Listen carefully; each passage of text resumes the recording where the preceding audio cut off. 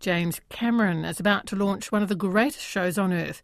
Avatar: The Way of Water has just had its first sneak previews in the Northern Hemisphere. We have a vested interest in New Zealand, of course. Much of the film was shot and produced here. But what was it like creating a state-of-the-art blockbuster during a pandemic? Simon Morris talks with 3 people who got a crash course. I'm a warrior like you. I'm supposed to fight. Protect the people.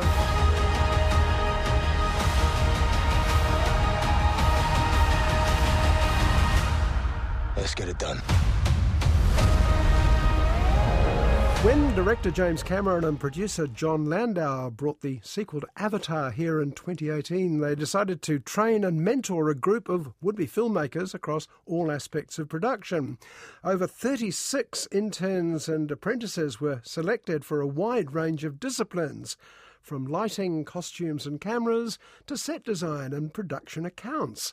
So what was it like to be dropped into the biggest film in the world?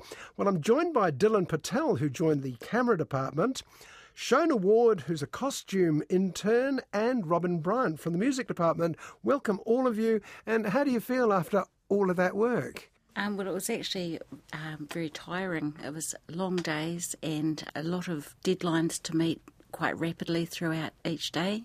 It was fascinating as well, though. Robyn, I mean, how long were you there? How long was your internship? Well, I started at the beginning of January and I'm still going now. I'll finish in a couple of weeks as everything wraps up. And Dylan, I mean, how long have you been there?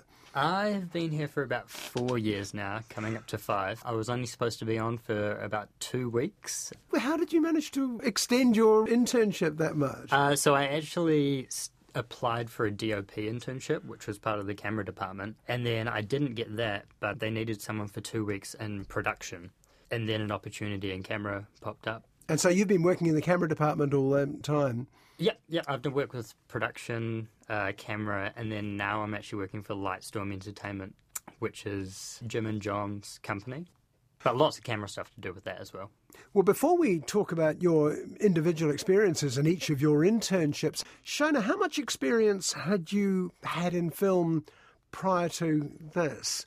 I picked up on about the last 4 months of Mortal Engines from Peter Jackson, and then I came in at the beginning of Avatar, so that was my second film experience. Prior to that, of course, you'd been working pretty much on your own, hadn't you? This is the first time you've been in a big team. Yes, I'd been in my own workroom for a lot of years. So working on your own, you only do what you know how to do, and coming into the film industry, I had a whole workroom full of knowledgeable people that I could ask any question I wanted to anyone and get a good answer. Yeah. So you, Robyn, I mean, when you started out, had you had any background in film prior to that? A little bit, but all of my experience were short films or student films, a lot through university and a little bit outside of that. I studied film scoring, the music side, and audio post-production. I wanted to kind of specialise in both when I did my masters so that I would have as much knowledge as possible going out into the field. So this was a big break really for you, wasn't it? Huge. We'll talk about that in a minute. Dylan, had you had any background in film prior to your 4-year internship? I had a couple of smaller jobs here and there, but nothing quite as big as this. I don't think anything's going to match what this is. Describe your first day on the job. My first day on this job, I think James Cameron walked into the office and I was just like surprised just to see someone that I looked up to and had seen all of his films and like watched Titanic the week before or something. And it's pretty funny because now you see him every day and it's just kind of normal. G'day, Jim. Yeah, exactly. Looking at the trailers for The Way of Water, it looks like there's an awful lot of digital animation. So where does the camera department come in that? I mean, there is clearly a lot of camera work. What is that? Everything we shot in New Zealand was the live action portion. So Jim will shoot like a virtual camera with all the actors and they'll be in their motion capture suits and all of that. And then Weta or whoever will render that out, and then the live action team will come in and we'll film everything that they want to put into that scene. like the real humans. But then we also have a lot of practical sets. So the digital stuff is just like an extension of that. So if you have any moving boats, like we had a lot of ships and boats on motion base. So real ships with digitally animated characters in it. Yeah, and also real humans at the same time. So merge two worlds into one. I mean, at the time I was sort of thinking, well, you know, it's fine. You just go to a computer and you animate it all up. And then I was hearing that Kate Winslet prided herself on the fact that she was underwater for 7 minutes. And I thought, why would you need to be 7 minutes underwater if it's all animated? So yeah, a lot of all of the underwater stuff. So we did some work in Auckland in the tanks in Kumeu up there. All of the actors, a lot of the camera department, lighting, stunts, all had to be in the water. It was like any other film, but you're underwater. And so like all of the camera gear was waterproof, clapperboards, lighting, a lot of scuba gear. Yeah, majority of the stuff you see, even if it's digital, has been filmed in real life and then is translated to the digital world. Well, this brings us to you, Shona, because, I mean, like, you're working in costume. My idea was that it was all digitally added on later on. Everyone was going on in these terrible green suits and acting opposite ping-pong balls. But that's not the case. I mean, clearly there's an awful lot of practical costume as well. Yes. There's quite a few, we call them humans, you know, all the Army, Navy, construction workers, and of course the leads. So these are the human villains, essentially, in the movie. And a lot of extras. So we had a lot of people to dress, and so we were basically manufacturing 50 or whatever of the same thing, like Army, for example.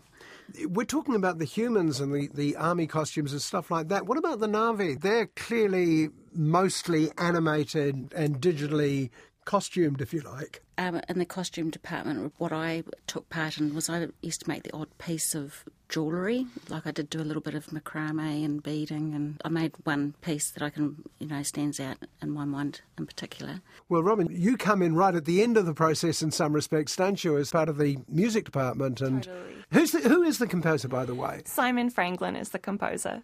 Did he ever work here, or did he work? Yes, so he was based here for most of this year. Wow. And then there was scoring happening in LA, so he flew back and forth a little bit. Oh, that must have been exhausting for him. I think it was, but he certainly didn't really show it. But I think given COVID and all the extra constraints, that's was certainly interesting learning how that process works. Now, you're a music apprentice on this job, and I was quite puzzled by what that was. You know, I mean, are you creating music? Are you passing scores on to other musicians? I mean, what exactly are you doing? I did a really wide range of stuff. A lot was mostly helping Simon with whatever he needed doing. Sometimes that just looked like preparing music sessions on the computer, or sometimes that meant helping with other stuff. I also did a fair amount helping the music editorial department. There's a lot of music, and there's a lot going from different people into different departments, so it's helping that side of tracking it. I mean, you must have had quite a lot of dealings with the sound department, the dialogue, the sort of the Foley workers, you know, the sound effects and things like that. I mean, how much do you interact with the sound people? For most of the year, I was just with the music department, but then kind of the end of the year, all of the departments in sound and music, dialogues, you know, effects and music come together for the dub. So were they working independently prior to that? I mean, that must have been difficult. Yeah, I think so. I mean, we were all in slightly different places, and with COVID tried to keep it that way for safety as well. But these are all seasoned professionals, top of the game, so they're probably quite used to working like that. I mean, how big a production is this thing? Is it one massive production every time you go onto the set, or is it a whole lot of smaller teams interacting? Yeah, it's very interesting. At the very start, I think it was one big unit. Everyone worked really, really closely together. And then when COVID hit, we kind of had all the bubbles and had to learn how to work together, but also be separated from each other. How does that work? You have to take it in turns, don't you, every time you're shooting a scene? Yeah, well, we'd have kind of like an on-set crew and then a crew that would do shifts, like tag in and out if need be, just so we didn't break any bubbles or make anyone else sick. I don't think we had a single case on set, which was pretty impressive. Well, that's particularly impressive because I understand that this was the one that wrote the book on COVID protocols, isn't it? Avatar was one of the first films to get back into production, I believe. after So the I first think one? Bridget York and Paul Andreasen did a really good job at getting us back up and running in New Zealand. We were like one of the first in the world, I think. And yeah, it took a lot of effort, but I think a lot of people followed the lead from there. Dylan, you mentioned the fact that you ran into James Cameron quite regularly, but I mean, Robyn, did you and Shona have much to do with James and to do with the stars or anything? I stood next to Sigourney Weaver doing a potpourri at the beginning, and I was quite wowed out about being so close to her. So I was a bit blown away, a bit starstruck. We're not allowed to actually interact with any of the cast, so we're always respectful. And as far as James Cameron, I've not actually met him, but he did a wonderful job at feeding the crew and helping to educate us on plant-based food. During a 10-hour day, the food is what kept us going. I take my hat off to him for providing us with that. And you, Robyn, did you have any dealings with top-end people there? No cast, but I did run into James Cameron a couple of times. And the first time, like Dylan said before, walked past, I was like, oh, that's him, And then it's like, oh, yeah, okay. The thing that I always heard about James Cameron is he prides himself on being able to do absolutely everybody's job on the set. I mean, was that your experience? I think to be as good a director as he is, you have to know everything about film and know everyone's roles and everything. During my internship, I worked with Anna Deakin, who was the lead pattern maker on Avatar.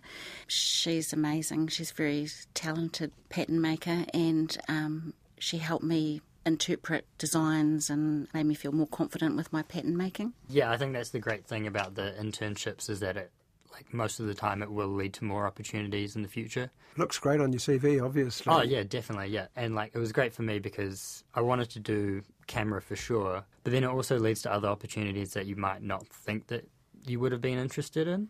What sort of things? Well, the job that I'm doing right now is kind of very wide. It's a wide variety of things. So I'm a tech assistant.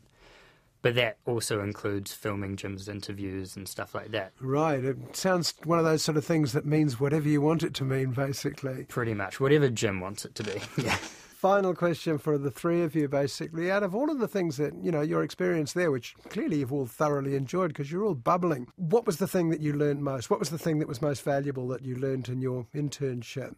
I don't know if I can put it down to one thing. So Simon Franklin, the composer, took quite an active role in mentoring me and training me in so many different aspects of the music department process, and forever grateful for that. I actually have lots and lots of notebooks, that I bought from Kmart, just filled with notes, just all of the kind of day-to-day technical skills and creative skills about how a film like this works as a machine. I think I was just really lucky to learn from literally the best at what they do, and you're getting paid to learn, and that's just an awesome opportunity. That sounds like your experience too, doesn't it, Shona, working with the people you were working with? Yeah, I think Bob Buck provided me with an opportunity to be surrounded by people with background knowledge, and I was able to tap in and live my dream, really. Well, Simon Morris was talking there with three interns on the shoot of James Cameron's blockbuster Avatar, The Way of Water, Dylan Patel, Shona Ward and Robyn Bryant.